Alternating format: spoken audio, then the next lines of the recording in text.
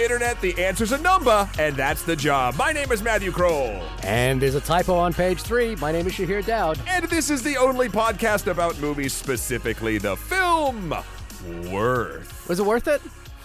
I think Let me so. flip it and reverse it. Are we doing that joke again? I don't know. How many times? I feel like I've done that joke 9 times this week about various things. I don't understand why. Missy Elliott is forever, and that's why. There's also like this repeated motif with this film, which is that every review of this film basically at some point will say, is this movie worth your time? Is it worth your time? And I'm like, is everyone going to do it? And then here we are.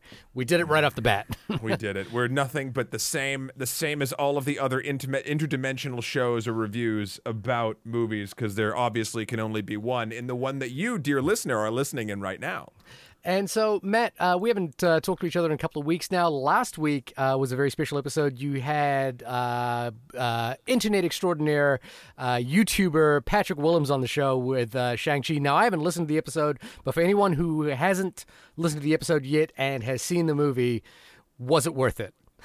Was Shang-Chi worth it? Was Shang-Chi worth it? Tell me the short answer. Should I risk my life to go to the movie theater to see it? No, I mean, you shouldn't risk your life for any film.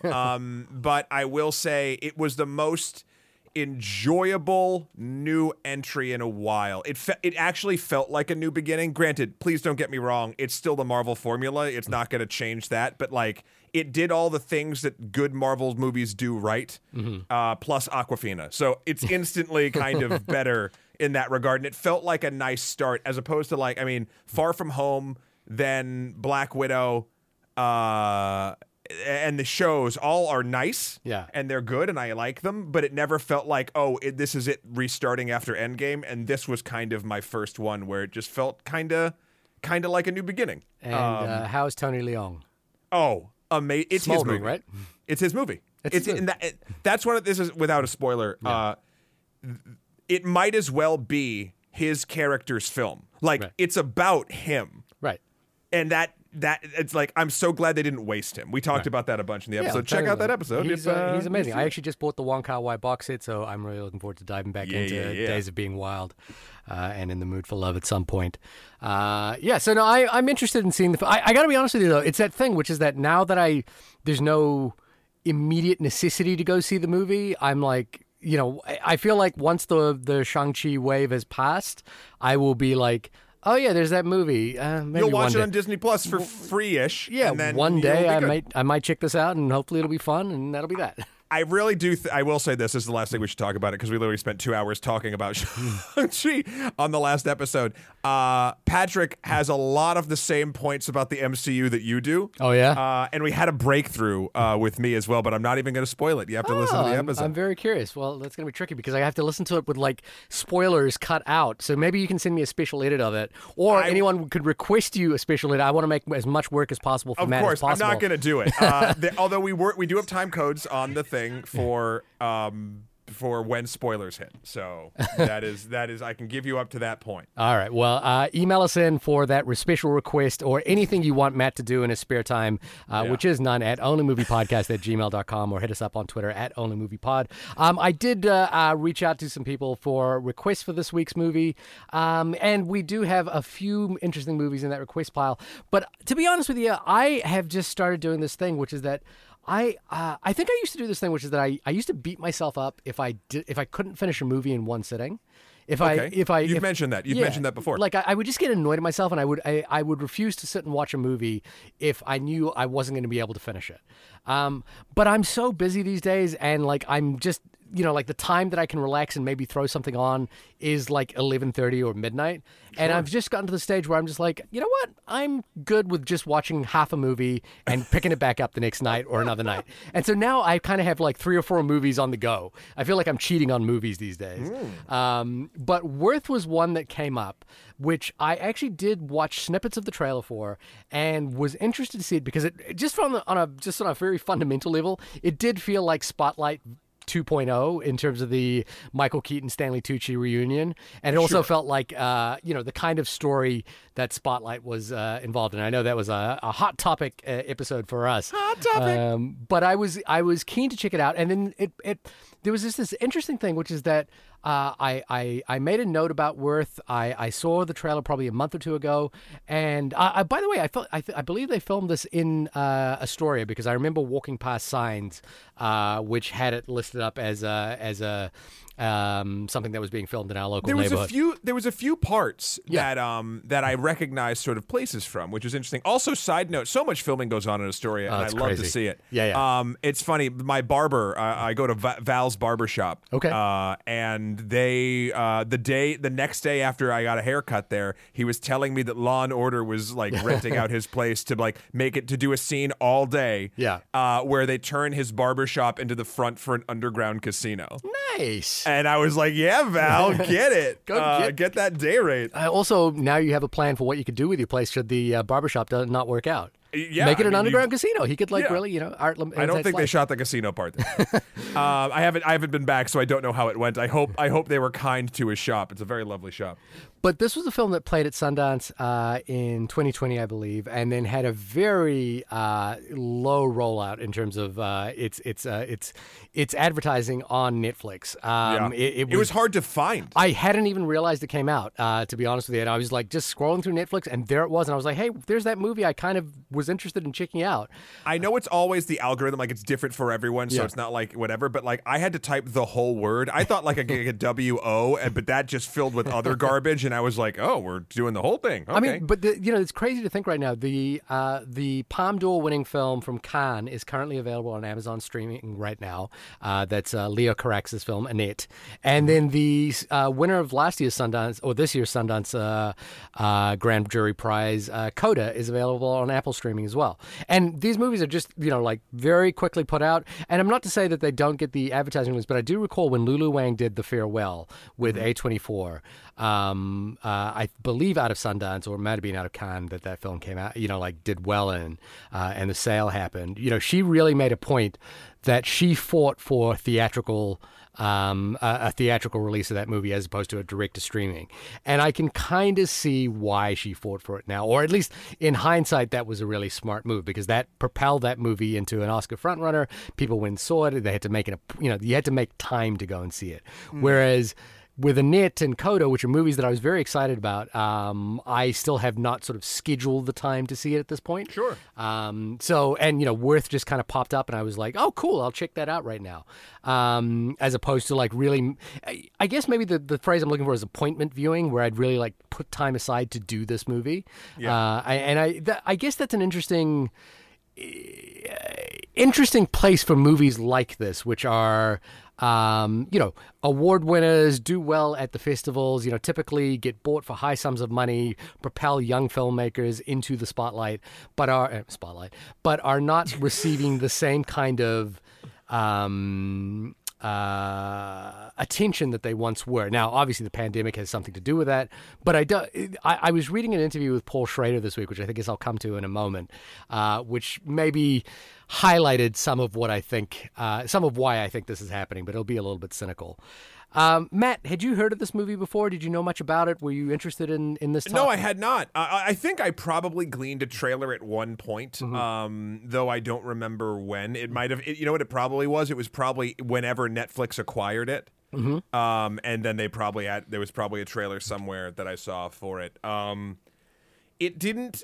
This is one of those movies that I knowing so little about it, it's helpful to me, I guess. Like I didn't even have any idea that it was Worth, or what Worth was about 9/11. I had no idea it was about valuing a human being's life monetarily. Like I was just like I kind of like that they moved away from the original title, which is What is Life Worth? Right. Because that's a mouthful.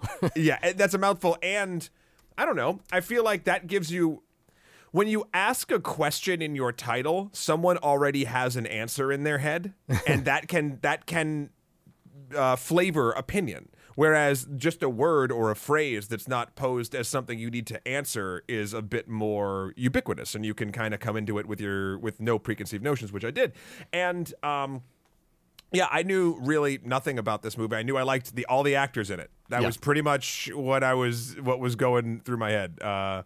Always nice to see Michael Keaton. Of course, Stanley Tucci is quickly becoming he is one of my favorite actors. He's getting up there, man. Like he's just so good in absolutely everything. And of course, then Amy Ryan, I love seeing whenever she's around. So yeah, this was a nice surprise, and I totally get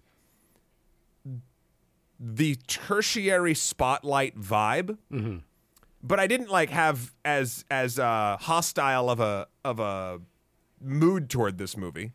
How do you mean? Well, yeah, I hate Spotlight. Oh, okay. Yeah. But I think that's because I have a thing with stories written about writers writing. Like we've talked about this a million times. We don't have to do it again. Yeah. While this has similar procedural problems that I don't often enjoy in film, I actually found a lot of the performance and kind of I don't know, like just sort of this was an aspect of the 9/11 tragedy that I had never thought of before. Yeah. And there's something I've been thinking a lot lately, especially in the pandemic, about like we all just sort of move through our lives until something absolutely terrible happens to each of us or someone we know, right? And there's nothing wrong with that. Right. But the systems in place, as unfair as many of them are still kind of invisible unless it's affecting you or yours. Right. And I knew this commission happened. Heck, I've known people that have worked at the 2011 commission. But I never thought of the nitty. I was like, oh, they negotiate payouts. Like that was it. But I never thought like, there's a formula or like this is how these people had to do it with the bureaucracy or the politics behind it. And of course there are, but this was just such a interesting glimpse, albeit a dramatized one, behind the curtain of the reaction to this tragedy on a numerical scale. Right. That I hadn't previously thought about. So I think that actually bought in a lot. Just the topic matter alone, kind of in the day and age that we are now, really sort of struck home about like, oh yeah, like all this backwards nonsense shit to keep the country moving exists. Yeah. And oh, shit, this sucks. But no, I actually, I mean, my beginning thoughts of this film are like, I enjoyed it more than I expected to. Okay. Well, can you tell us what it's about, given that we haven't actually even defined it? Well, I can't tell you what it's about, Shahir, but you know what I can do? You can make it up? Go ahead. I'm going to make it up by reading it off the Internet Movie Database. All right. An attorney in Washington, D.C. battles against cynicism, bureaucracy, and politics to help the victims of 9/11. I mean, in the third act. Perhaps. Well, yeah. actually, no, I don't know. That's unfair, possibly. Yeah. I'm not buying that synopsis 100%, but whatever. I'm not here to argue with the Internet Movie Database. The one person that is the Internet Movie Database. Come at us, bro. You have this conspiracy theory about the Internet Movie Database, which is really got to play itself out in a long form series. I think at some point where you try to find that person and figure out what it is they do. One day, the Internet Movie Database will email us and confirm that I am correct, and there is one human being or robotic algorithm behind writing all of the short synopsises on the Internet Movie Database. Mr. and Miss or Mrs. Internet Movie Database, Anything. Please email us internetonlymoviepodcast@gmail.com. This was a movie I was excited to see, but in the sense that I was just enjoying the idea, and it's not a new idea, and it's nothing spectacular about it, about sitting down to watch a grown-up movie about a difficult subject. I was like, there's something about me that goes, when was the last time I did, like every movie I've been watching recently has to have some kind of hook to it that is like extraordinary. And I was like, no, I like the idea just on a fundamental principle level to sit and watch a movie that is grown up about, human beings interacting with each other. I'm going down our list. I'm going down the list of films that we've done in the past about human. The closest one, and I don't even know if this is true. It's about a human being. Would be Inside. Would be Bo Burnham. Right. The closest one, and that's stretching credulity. Yeah, that is I mean, I'm sure there's got to be something else. Oh, Another Round.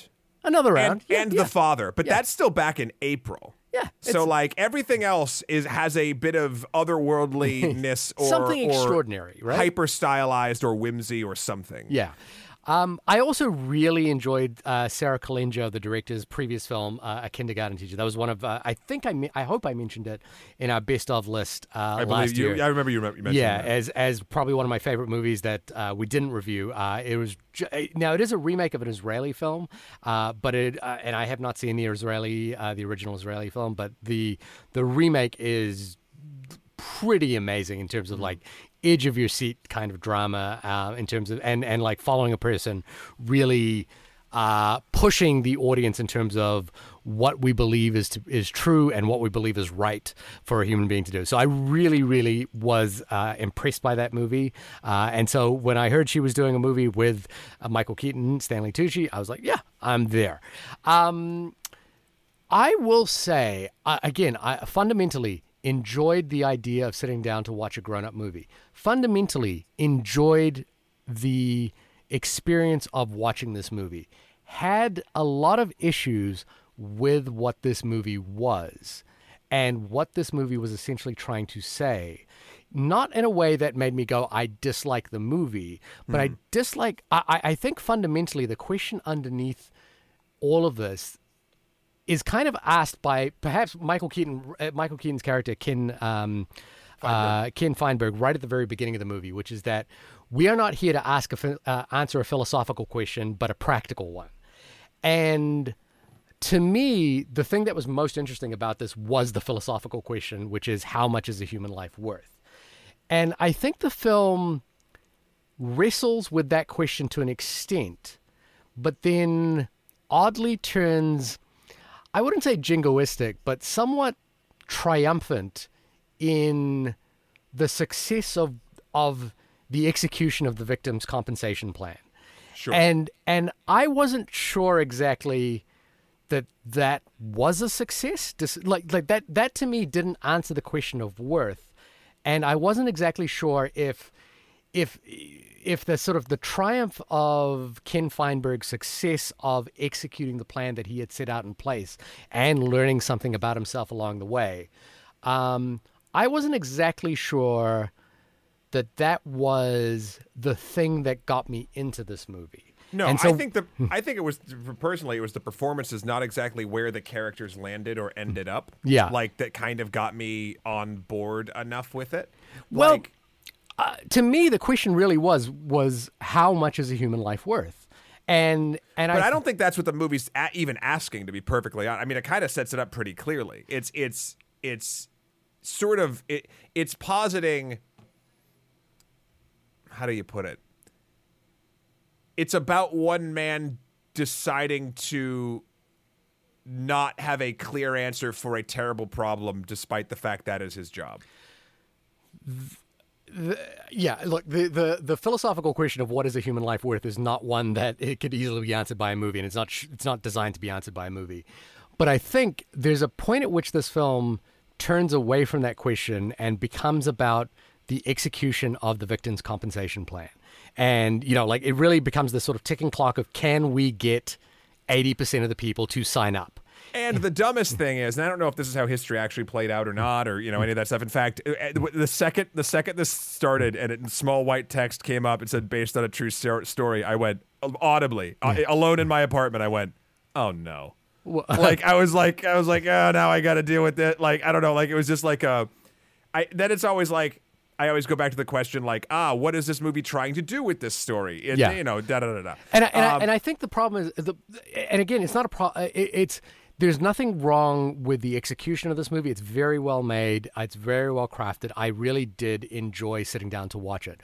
I think from a political and philosophical point of view, I think the question of what is a human life worth is a really fascinating question. And I read a couple of articles this week. The one that I really enjoyed reading was a article from the Journal of Ethics from 1978 by Michael D. Bales on the price of life. Wow. And this article basically points to this idea that philosopher Immanuel Kant had this idea that the human beings have a dignity but not a price. And by price, he did not mean merely a monetary value, but an equivalence.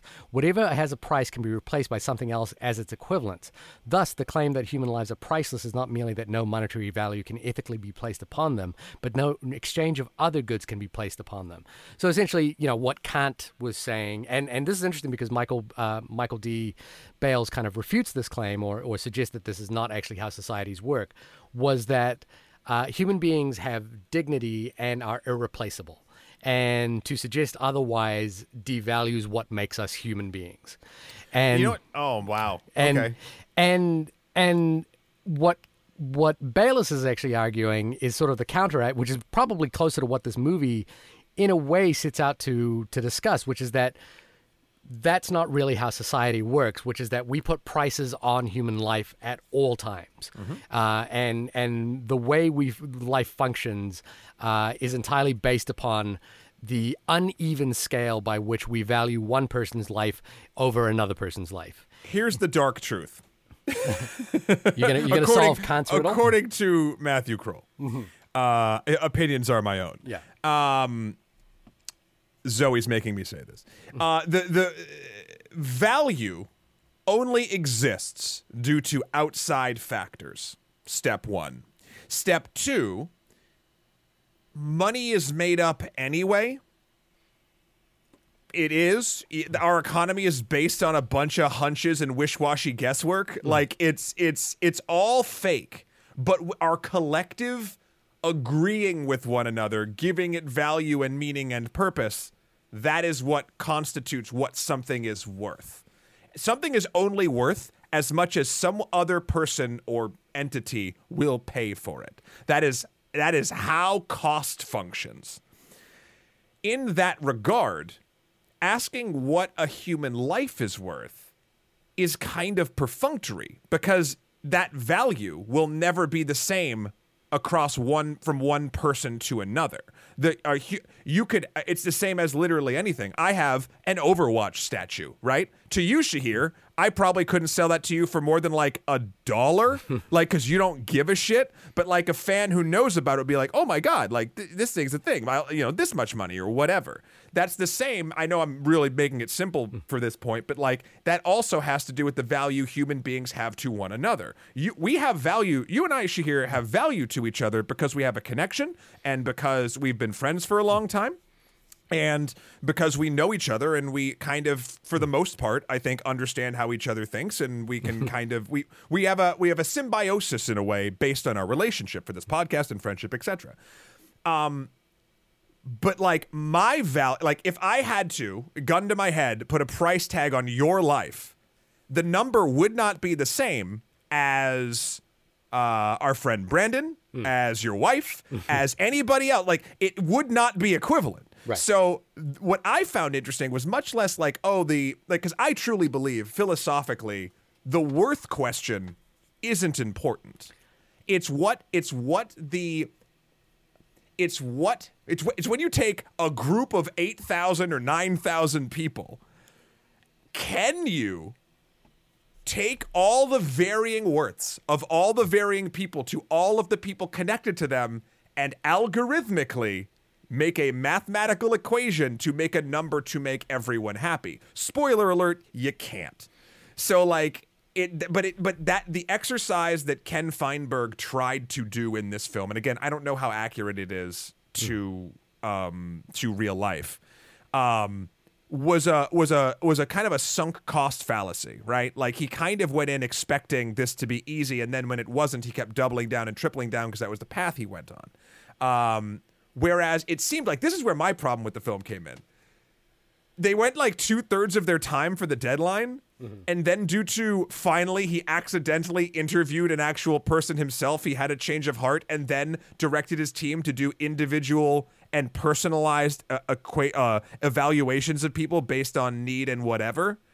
And like, which said to me like, so you basically, due to hubris, crunched your entire team for a year and a half to have to do a thing they could have done easily in 2 years in 4 months. Like, because it wasn't like, at least this movie didn't present the individual way as it was difficult because of the time crunch. But had they had the entire 2 years or in some change to do it, it would have been much easier. So the interesting part to me was his sort of or what I found, what I was surprised at was that there was the sort of 2/3 turn in the character, and maybe that's what happened in real life.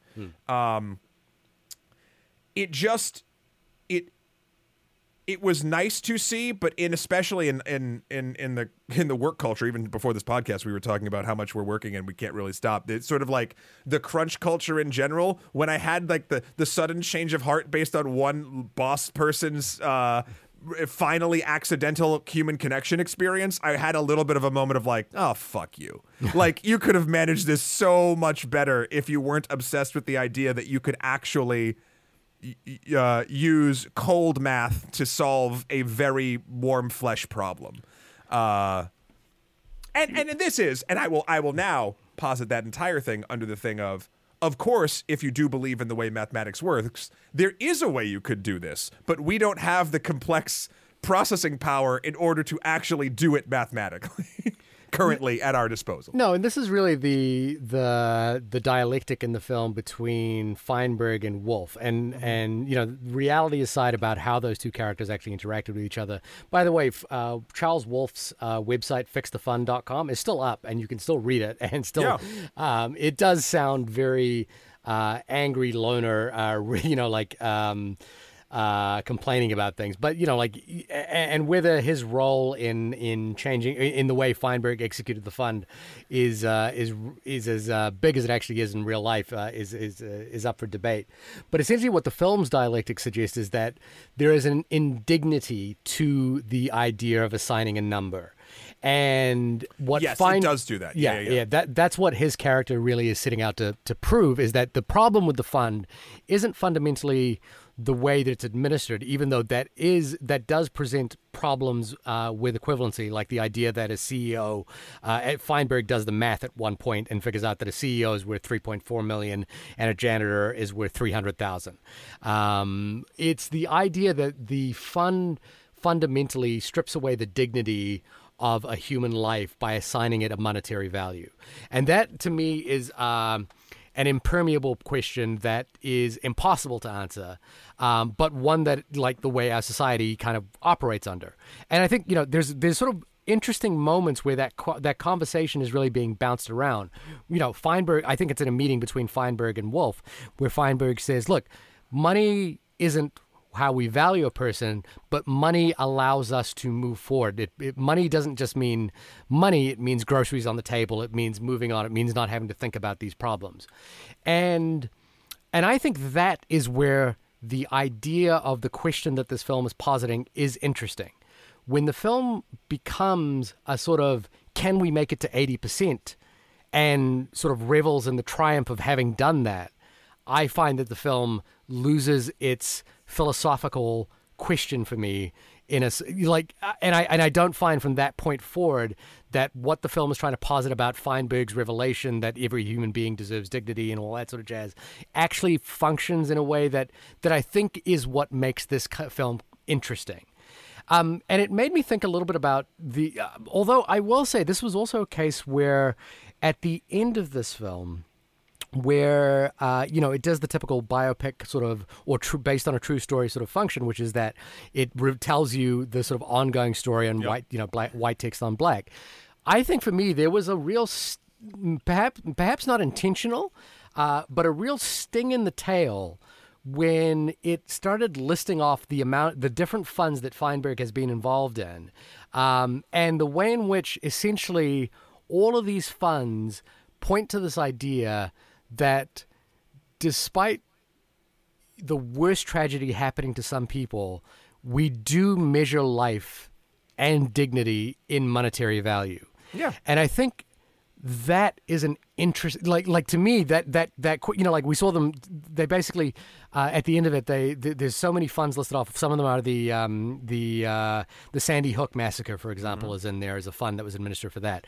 And I started thinking about an article I read in the New York Times a few years ago about this odd phenomenon in Afghanistan and Iraq and any other country that the United States is involved in called condolence payments. And condolence payments are a real phenomenon and something I'd never considered before. But whenever the United States or the Afghanistani government is involved in an attack where somebody is killed, the Afghanistani government and the United States government will step in and offer condolence payments as a way to deflect from the actual harm that they have caused. So, for example, in this New York Times article, and by the way, you can go to civiliansinconflict.org to find how this payment system is actually worked out.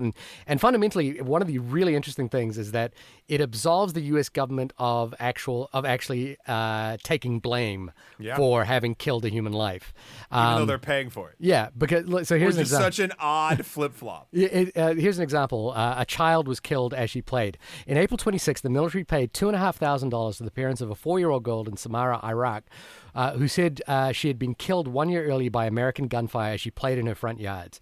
Her parents said that the American forces on foot patrol and in a Humvee opened fire in the street to clear a traffic jam. They said their daughter was killed when one of the bullets ricocheted off the wall and hit her.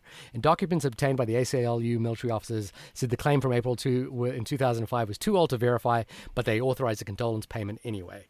So they essentially just said, okay, we don't know if that's true or not, but here you go. Here's $2,500. In Haditha, when United States Marines killed 24 civilians, including men, women, and children, and an elderly man in a wheelchair, the Marine Corps authorized $38,000 in cash to families of 15 of the 24 victims. And I think that this idea that there is basically a widespread practice to absolve blame and responsibility, but instead allocate those damages as a collateral economic value is such a, like, there's a part of me that goes, man, human beings are fucked up. That's kind of the thing. And right? that's the thing about the movie that I think perhaps this idea of the triumph of 80% that I kind of felt didn't work misses is the sort of failure of humanity in this sense to understand that the money payment, it's pointed out in this film as well, that the money payment was essentially set up so that airlines wouldn't go bankrupt and potentially tank the U.S. economy. And in the case of, Afghani condolence payments, it's also set up that these are essentially, there's this interesting article which stated to the fact that these were begun in order to win favor from Afghani civilians who were getting similar payments from the Taliban. So essentially the United States government was just stepping in and going, oh, you guys are getting $2,500, here's another $2,500 for collateral damage. And all of this, especially that final list at the end of the movie, doesn't feel to me like a victory of Ken Feinberg, but more an acknowledgement of the fact that humanity and human dignity has started to has this monetary value. And it's interesting because that is in the Journal of Ethics that I read, that was essentially the argument that Bayliss was making as well. Bayliss kind of posits this idea that all human life has monetary value, even if we don't want to believe that it should. Well, it does, because monetary value is the blood in the economy's veins. And you can put how much money you make in or out of the economy is essentially your value to the economy. It's like I said before, value is intrinsically something that has to have outside variables to actually function. And the way that this movie sort of posits, it's interesting. I felt like the third act didn't quite land for the different reasons that I listed, but I think what it was trying to do, and I think it might have failed a little bit at, was trying to show, like you're saying, the triumph of the triumph of actually individually speaking with the people and dealing with their trauma with them, in addition to paying the money, wasn't enough because money is still being sort of moved as a transactional thing. Where I would actually kind of posit, I'm guessing that let's just say, for the sake of argument, that this is how history happened, right? Let's just say that this, I don't know if it's correct. Let's say that this sort of went down something similar than this. The fact that Ken finally decides to actually realize that, okay, calculating the value. Like, we are stuck between a rock and a hard place. We have to give a number, but we can't just blindly go in, because that's not the healing factor of this. If there is ever one, the healing factor is sitting down, talking to a person, figuring out who they lost, why they and it wasn't like they started valuing things in their equation based off of the old economic value that they were dealing with before. It was, yes, this person had, this many children, but then also they were denied this thing here. Like, they kind of went into the payments that they doled out were based on actual personal conversations and interactions that their loved ones could have with another human being. And that is where I think the value proposition, I'm not using that monetarily, I'm talking about the morals of soul value. I don't know what you want to call that, but the emotional resonance and where the triumph actually happens, even though there is money involved on the side of it. That's where I saw like the only triumph. But again, I do go back to, it was one man's hubris that caused a bunch of people a ton of suffering that didn't need to happen until he accidentally helped someone, and then he saw the light that his entire team was trying to say the entire time. And then it was a real Scrooge story. Well, I mean, but this is still kind of. Well, it wasn't. Actually, sorry, just to say one thing. Ken, I don't think that Ken was trying to be a dick. I think he believed, the character and maybe the man believed in what he was doing. He believed this was right, and he believed it was the way to get people money the quickest, because in his mind, he thought that was the important part at first. Right. Yeah. Yeah, and I think, but this is all still underlined by the fact that Charles Wolfe says this as well, and I guess when Wolfe says the fund is fixed, I don't quite know what he means, because that didn't really make sense. Yeah, because I think the thing that he's positing is essentially the sort of eternal question that this film should be asking, which is that the value of a human life goes beyond monetary value, and to suggest that it can be equated and then also equated equivalently is sort of interesting, because and I guess, like if we took the sort of philosophical extraction of this question, what Ken Feinberg's economic analysis would suggest that if let's take Nelson Mandela. If Nelson Mandela was in that building and happened to be walking through, a retired Nelson Mandela was walking through not that an building. early 20s Nelson Mandela? Not an early 20s. Well, perhaps, no, actually, let's put it this way. An early 20s Nelson Mandela was walking through that building, just happened to be passing through or something for whatever reason. Their value has much less worth than the CEO of a hedge fund that was in that building, in that economic analysis. And that is in American dollars. In American dollars. And that is the problem with this question, which is that there is no real answer to this that works in monetary value. And there's a sort of interesting thing, which is that the trade-off of human life based upon economic value misses so much of the dignity of a human being. And this is so much of what makes a human being compelling and interesting. And I think underlying all of that is the suggestion that economic worth is the only worth that a person has, even if that economic worth or their economic contribution to the society can't be counted in dollars.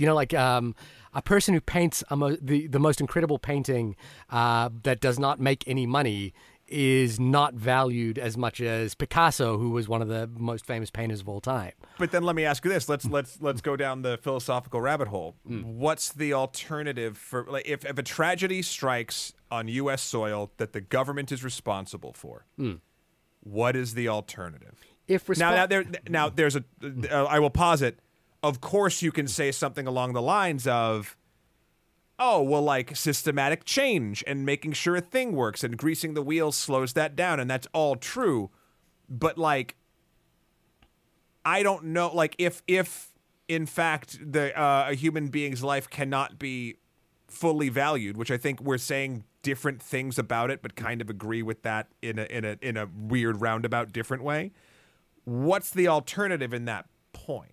Well, I think Wolfe himself says it in this point, which is that justice is the alternative, right? Like there's either economic worth, which absolves airlines from their responsibility. It absolves the idea that the U.S. government could have prevented this from happening. It absolves the idea that perhaps the economy, like, isn't the main underlying value, and justice formally is. So, in the case of the Afghani condolence payments, for example, where, in Haditha, when people were killed directly responsible by one or two individuals, justice is the value that makes that make sense. And I don't know if a tragedy befell you or I, whether a monetary payment would make sense. Like, there's a character in this film who says she doesn't want the money until she realizes it can help other people. And I think that's, like, the way that question gets bounced around from person to person, I think is where the film is interesting. Yes. And I think agree. it's where the question is interesting. I think the interesting part too is let's take a look at the whether this is the tricky part, because I'm not an economist, so I don't know. The whole thing was the government was afraid that the lawsuits for the airline industry would bankrupt them, and then that would cause the economy to crash. Right? That was at least what they said. Yeah. Maybe and probably tied into that, whether that's true or not, there's also a big business that wants to keep making a bunch of money, rich get richer, yada, yada, yada, of course. Mm-hmm. But let's posit for a moment that they're correct. Let's posit for a moment that in the system that we have built, if that was to happen, it would crash our economy. Mm-hmm. That would, in turn, cause so much more suffering than what the alternative is. And the alternative is not good or pretty or fair, but it in this particular case, and again, I don't know if this is true. I highly doubt it personally, but I'm just sort of doing the sort of the alt side math. Yeah. Like, if insulting the dignity of 9,000 people while giving them inadequate monetary compensation to save the lives of a ton of people in the country is the equation, that's where it gets real fucking messy. And again, I don't think that's true. I think it's much more complicated, and I always believe that it is the basically rich and corporations, etc., looking out for their own interests, because what we've learned in the past is people don't want to make the money, they want to make all the money. It is, I believe, wealth, in fact, after a certain point, is an actual a mental disease. Like, it is something that is wrong with your brain when you keep wanting to consume. I mean, a less rich person, that would be called hoarding, and that's a behavior that is incredibly damaging to you and those around you. But Scrooge McDuck is totally fine. Yeah, I mean, he has a silo. He can swim through it. Yeah, He's a if you're a cartoon duck, you can swim through your money, then this doesn't count. Yeah. Your nephews are adorable, by the way. But I think that's the point, is that question, and also just the posit of the idea of like what we have in this film is Tate Donovan basically playing the devil's advocate in this movie. Hey, you want a drink? Yeah, and who's essentially saying, look, it's unfair that you're capping the market salary of high wealth individuals, and I will sue you if you don't raise that market cap. And that economic power is enough to sway Ken Feinberg's mind before the human value of a person whose life meant something to somebody else. Because and he's doing it even for all. This is where it's interesting too. He's doing that, or when he sort of caves and then doesn't. But when he first sort of like decides he can't like change anything, he's caving because he truly believes that if this fails and they don't get it, these people will not see money that they could possibly need to save their lives ever. Yeah, there's a sort of administrative quality to the problem, which is that if it gets kicked into Congress for a review, they said that no money will reach the table, but also potentially that the airlines will go bankrupt in the meantime because the airlines could be sued then. And I think the problem is I don't have a tangible answer to that question. Like, I don't think the film should have a tangible answer to that question, but I think the film should be interested in the question. And I think where the film derails itself to me is when it suggests that the victory of signing of getting people involved in the victims' compensation fund is the triumph of the movie. Is the victory. Which I don't think it is. And well, here's the thing. The movie presents it that way, but all the rules the movie said would say that that's kind of not true. But exactly. This is the flip side. This is the totally weird part, and I'm so sorry to cut you off. If it did actually save the economy, then it is a win. Like it's a Russian nesting doll Yeah. of cause and effect. And wouldn't it be but the great movie if doesn't. there was a character in the film to make that argument compassionately, for just to set the dialectic correct, Sure. that the economy matters. You know, like Yeah. like that the value of doing what we have to do now, as painful as it might be more valuable. You know, while stripping away the dignity of everything that happened, might be more valuable than the potential fallout. But I don't think the film, and I think that's the sort of interesting. That to me is a broader question that I think the film could be about, and would kind of, and I'll just say it, would have been incredible had it kind of fell down that sort of that path. Because and the problem is that is a sort of that is not the mode of success of this movie. Like, Sure. I think, you know, like, why I think a movie like Spotlight is so successful is that the victory of publishing the article for the main characters is not really a victory, because it unveils the fact that there was systematic abuse that they themselves ignored. And that's why that film works so well, is it's not actually about the sexual abuse. It's about the actual reporting of the sexual abuse, which uncovers it. And the fact that they were able to do it for so long and finally did is not a victory. It's sort of a testament to like where we are. And the final moments of that movie are them getting 1,000 phone calls, realizing of, you know, like how many people have been affected by this story, or by the fact that this is being reported. And I think that's why that movie is successful, because essentially it's saying that this isn't a victory. It's a really interesting phenomenon of human life. I don't know. I do have to say, Spotlight sure did like patent writers on the back. I really don't think it did. I think that's a real misreading of that film. I do. Here's what I will say. I have not watched Spotlight in a very long time, and I'd probably to maintain my level of vitriol, I should probably watch it again to make sure that I'm not having an alt read. I have watched it at least once or twice a year at this point, and that is just not that is not what is happening in that movie at all. I remember different memory. And then I think, you know, and I think the interesting thing here is that it really is just this misstep of of success and failure in this movie, and what the film measures as success versus failure. And when Charles Wolfe says the fund is fixed, I was like, like you said, I was like, what are you talking about? Like, what has changed in this equation that made this fixed? Well, here's the thing. I think that's a little too black. I think the whole point is that it's not as black and white as that sort of thing. I don't know. It does seem perfunctory when he says it, but he does it, I think, to basically make sure that the big airline, like the big people, don't win. Like, that's kind of how I took it. It is fixed, quote unquote, because it is no longer a one-size-fits-all equation for the value of a human life. Instead, the impossible task of valuing a human life is now being done by people talking to the people who valued those people the most. Like, that's kind of, and again, it is not a clean win, and it is not whatever, but in the impossible task of doing what they had to do, that I think he saw as a victory, because, as he said, it wasn't even about the money. It was about sort of acknowledging people as people actually having loss, and hopefully eventually justice. The justice thing, of course, is the side that I don't think got fixed quite at all. Right. Here's the thing I will say.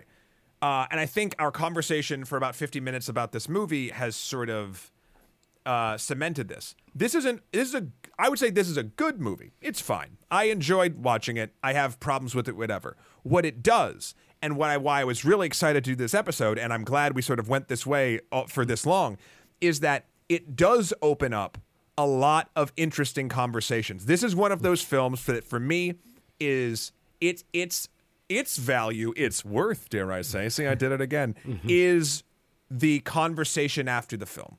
It's not exactly what the film is showing us, and that's not a discredit to any people who worked on it or the craft of it or like whatever, but the story structure and the way it sort of goes kind of has some parts that took the wind out of the sails for me. But I, again, have never seen a movie talk about this sort of thing before in this way. And while I think it is flawed, and I agree, like the victory of it feels weird, I'm kind of glad it exists, because then it got me thinking about an aspect of human nature and society that I had not thought of before. And I can, like, when balancing all the things about a movie, if it can do that for me, I actually lean it more in the win column than the loss, if I want to put, value on it. And I 100% agree with that, which is that I actually think it's a very good movie. It's a very, very, very good movie. And I like I said at the beginning, I like the fact that we sat down to watch a very grown-up movie about a very difficult topic. I think for me personally, there's a couple of missteps in what the movie thinks it should be about, but that's not to say that the topic itself is not fascinating and worth discussion. I think the fact that there is a movie that is tackling this topic, it's a difficult thing to do at all, and to do as well as it does, I think is really wonderful. And I think to sort of on the sort of tertiary level of film criticism that has to do with I guess you would call it syntactic qualities of the film itself. I think this film is a great success, and I think really it is something to be really proud of for everyone involved. And I think this just on a really baseline level, I think this sort of Michael Keaton as aged wise man, in this field, I like between this, Spotlight, and The Founder. I still need to see The Founder. The Founder is really good. I the first time I watched it, I was like, I think it's pretty good and kind of interesting. Then like I found myself like a year later going, I really kind of want to watch that again and kind of give it another shake. And I really enjoyed it a second time around as well. Nice. I think, all of that stuff really, really lands me. And I do like that the conversation around this has very little to do with the actual tactile functionality of this as a movie, and has to do with the questions that we are being posed to ask, particularly in a city that we both live in, where we see this. And again, positing it against things like the Afghan condolence payments or the U.S. Condolence payments, the idea of how would you value a child's life in the wake of Sandy Hook? That to me, I will chalk it to being intentional. But the idea at the end of the film, when there are all these different funds, to me poses a greater problem that we're having, which is that it wasn't just this one-off situation where we were trying to allocate loss. It happens over and over and over and over again. And I remember Andrew Dominik's film Killing Them Softly with Brad Pitt at the very end of the movie saying, America's not a country, it's a fucking business. Now pay me. And there's a part of me, that the cynical part of me, that I think, a more biting version of this film would suggest is true, particularly in that end, which is that, as far as American culture kind of sees the value of a human life, there is a monetary value to it. And there's a hard monetary value. And if you're the CEO of a country, your monetary value is much, much, much higher than the janitor of that same building. Because again, value comes from outside sources. Value comes from outside sources. Also, value comes from the economic forces that are putting pressure on you. So, which is the outside source. if you're in a generational cycle of poverty, then your value is intrinsically based upon where you live, as opposed to the things that you do and the dignity that you have as a human being. They're literally going off of the mathematical probabilities of what value you can bring to an economy. Exactly. And I think a more biting version of this film would really look at that as not a win and not a kind of a victory in any sense of the word. I do kind of wish if they wanted that, because they went for there and they did that at the end. I wish it was about, if it was true again, about actually saving the economy and showing that a bunch of people are still not happy and this is not a good thing, but it's the only thing we could do with the broken ass fuck system we have. That would have been. Yeah, good. It's kind of interesting to think about. A movie we reviewed earlier this year, No Sudden Move, where a cameo by a very famous actor kind of posits the idea that there is a hidden undercurrent to the flow of the economy that people are certainly powerless to affect, and that that monologue from that cameo from that actor, without giving out any spoilers, really reminds me of a monologue from Network, where a character basically says that there is an underlying current to human activity that is really driven by commerce, and that is what matters the most. And whether you think human beings have dignity or not, as Immanuel Kant says, is irrelevant, because we have decided to put a price on human life, and your human life is not worth as much as another person's human life. And I think that, to me, and maybe it's just that I'm a cynical person, and that's why I look at that cynically, but I think that there is something about this idea of positing victory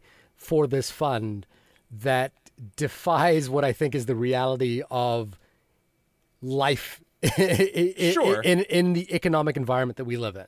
I think by definition of you believing that all humans have dignity, I think you're not the cynical one here. I'm cynical because I don't believe that this film... I believe that there is a detrimental side to that, and that we are living in a world which ultimately has decided, and I'm part of that world, and I participate in that world. There is no ethical consumption within capitalism. Yeah, there's no ethical consumption, and I am very much part of I am contributing to a world which has demeaned human life, and continues to demean human life. And I think and I think that's a really that's a real biting way to do this, and not certainly something that maybe a movie that wants to put butts in seats is going to necessarily do. But that's kind of the way I see the world, Listen, and then there's the. I mean, here's the thing.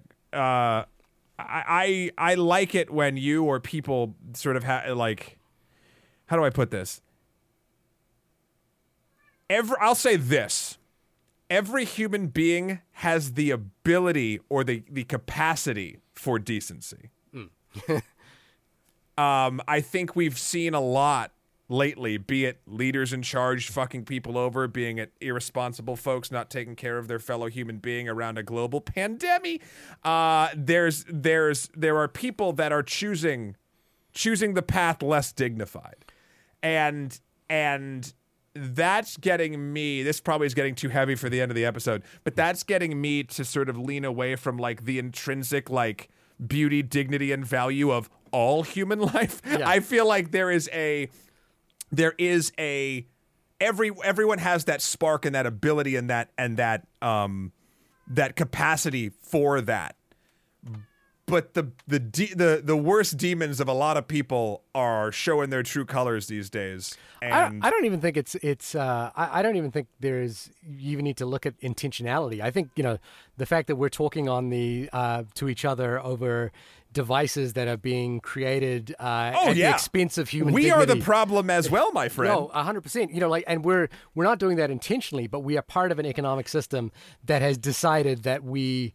That values certain human life over others. The system is not our fault, but we are in it and pieces of it. It's the same. It's the same shit about global warming. Let's get fucking real, okay? Yes, we should all recycle. Yes, we should try to be less wasteful. Those are all things that every individual should do, and I try to do it, and as best as I possibly can.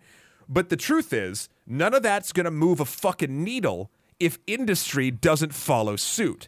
And the biggest lie that we've been told in that sort of shit is you got to do your part and ship in and da-da-da-da-da. And that'll fix it while the actual real true problems are not fixing the thing. So it's the same feeling in that regard of no truly ethical consumption within capitalism, because the very idea of people wanting all the money will inevitably trickle down to hurt more people than get all the money. Anyway. But regardless of all of that, it's a great, I do think whatever your qualms are, whichever way you look at this as sort of a human experience, it is a very worthwhile film to at least open the conversation to explore that idea. Like whether it does it to success or not is another thing. Yeah. I mentioned this earlier, the Paul Schrader article that I was talking about at the beginning of this episode that I kind of wanted to bring up, which was just that feeling I had of like sitting down to watch a grown-up movie, but also wondering why that grown-up movie wasn't seen as the important movie of the week or the important thing that I should be watching or even thinking about. And we're talking about a movie, by the way. We're not talking about actually changing the world or or doing anything of value. We're talking about a thing that happened in 2001. Yeah, we're just talking about a movie, a movie version of that. But Paul Schrader was kind of asked about, like his conversation. Paul Schrader is a longtime collaborator of Martin Scorsese. They wrote Taxi Driver, which he directed, which Scorsese directed, and he was asked in this GQ article, whether he agreed with Scorsese's comments about Marvel movies being cinema or not, and what have you. And he said, and he kind of answers with, "Look, no, they're absolutely cinema, but the problem, what's changed is that society has entirely moved away from certain kinds of movies versus other kinds of movies." And Schrader goes on to say, and this is important because of that question of like finding this movie and why I love doing this podcast, which is that we can have a full, detailed conversation about this movie that I don't think a lot of people are aware of. And it's let's be honest, it's a completely mainstream movie. There's nothing abstract or art house or anything about it. This is a very mainstream studio, run-of-the-mill, easily digestible movie. And sure. And Schrader says it's not that the filmmakers just changed; it's that the audience have changed. Yeah. And when audiences don't want serious movies, it's very, very hard to make one. When they do, when they ask you what should I think about for women's liberation, gay rights, racial situations, economic inequality, and the audience is particularly interested in hearing about those issues, well, then you can make those movies. And we have, particularly in the 50s and 60s and 70s, we're making one or two of them a week on social issues, and they were financially successful because audiences wanted them. Then something changed in the culture. The center dropped out. These movies are still being made, but they're not the center of a conversation anymore. And that's the truth about this movie, which again, I think is a very straightforward, easily digestible film, but it's not. But because of the culture we live in right now, it is nowhere near the center of the culture at any point. It feels almost like a fringe movie, despite the fact that it's, I think I would not have a hard time recommending this to anybody to watch. Like I think movie that we discussed last week, much more, or a couple of weeks ago, The Green Knight, is a much more abstract movie. Oh yeah. Than Worth, and that movie has a more central focus in society and culture because it is about the sort of adventurehood and systematic, storytelling about the hero's journey and that sort of thing than something like this. I mean, here's the problem with mainstream is the stream changes courses. Like, that's just what it is. Like, this movie, it's funny, you're like, this movie is not a mainstream movie. It's not anymore. It's a competently made film that is easily understandable by a person who watches it, but that's not what mainstream is anymore. Like, which is weird, but that's the truth. Like this style just isn't that.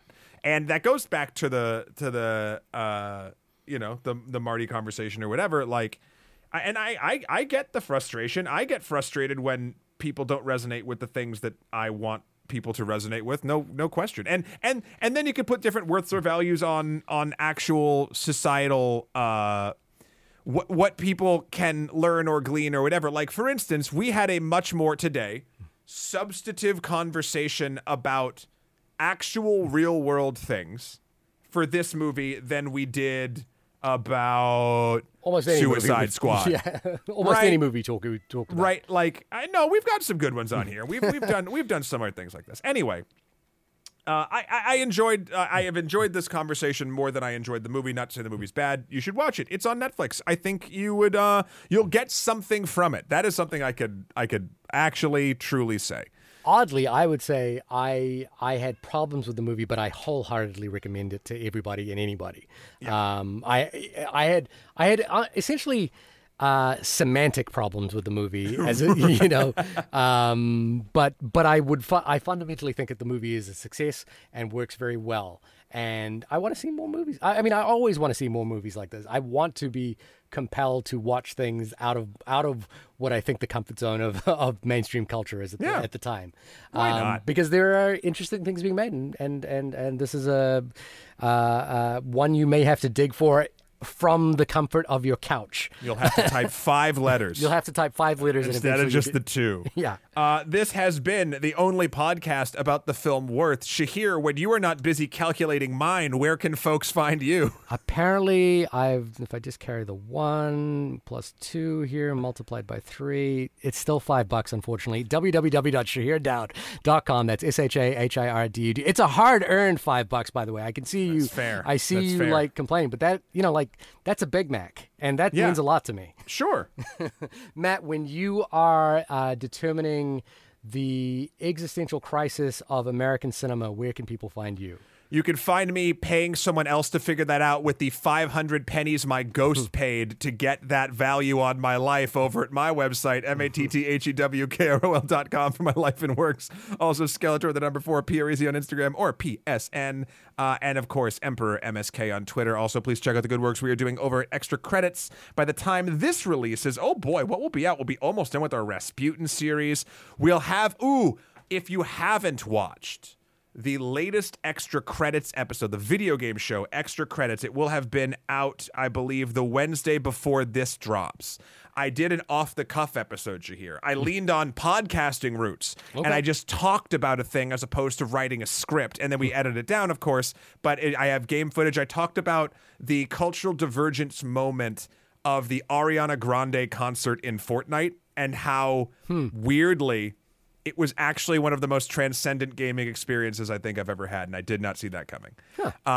So check that out. And if you didn't like it, let me know too. If you liked it, let me know, and if you didn't like it, let me know, because I don't know. I enjoyed doing it, and if people resonate with it, I'll do more. But if people don't like it, then fuck it. We're going back to the formula. Look at you. You're talk radio over here. Yeah. You're anyway, you're the next Joe Rogan. Look at you go. Oh no! I'm gonna. There's so many things I could say, and I'm not gonna.